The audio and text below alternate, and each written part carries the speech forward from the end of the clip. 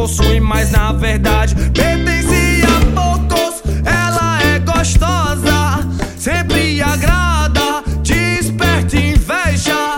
Por onde passa quem tem não quer perder, nem terminar. Coloca o ser humano sempre em qualquer lugar.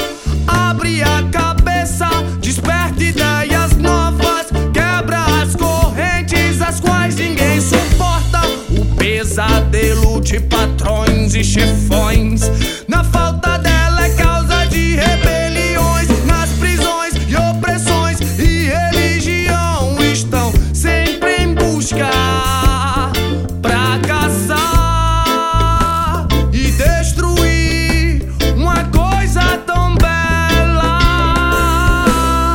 Nunca mais seus cabelos foram vistos nos parques, nos bosques, quiosques, nos shoppings, nos ares, nos bares.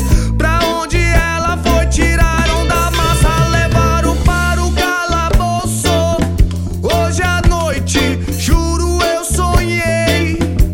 Pediu pra repetir suas palavras sinceras, diziam assim: querem me comprar pra me ter, pra julgar, pra ser o melhor dos reis, o Deus dos tempos modernos, com seu caráter duvidoso embaixo do seu terno. Querem usar os homens pra chegar ao pódio, não satisfeitos com o que tem, querem espalhar o ódio. Não entendi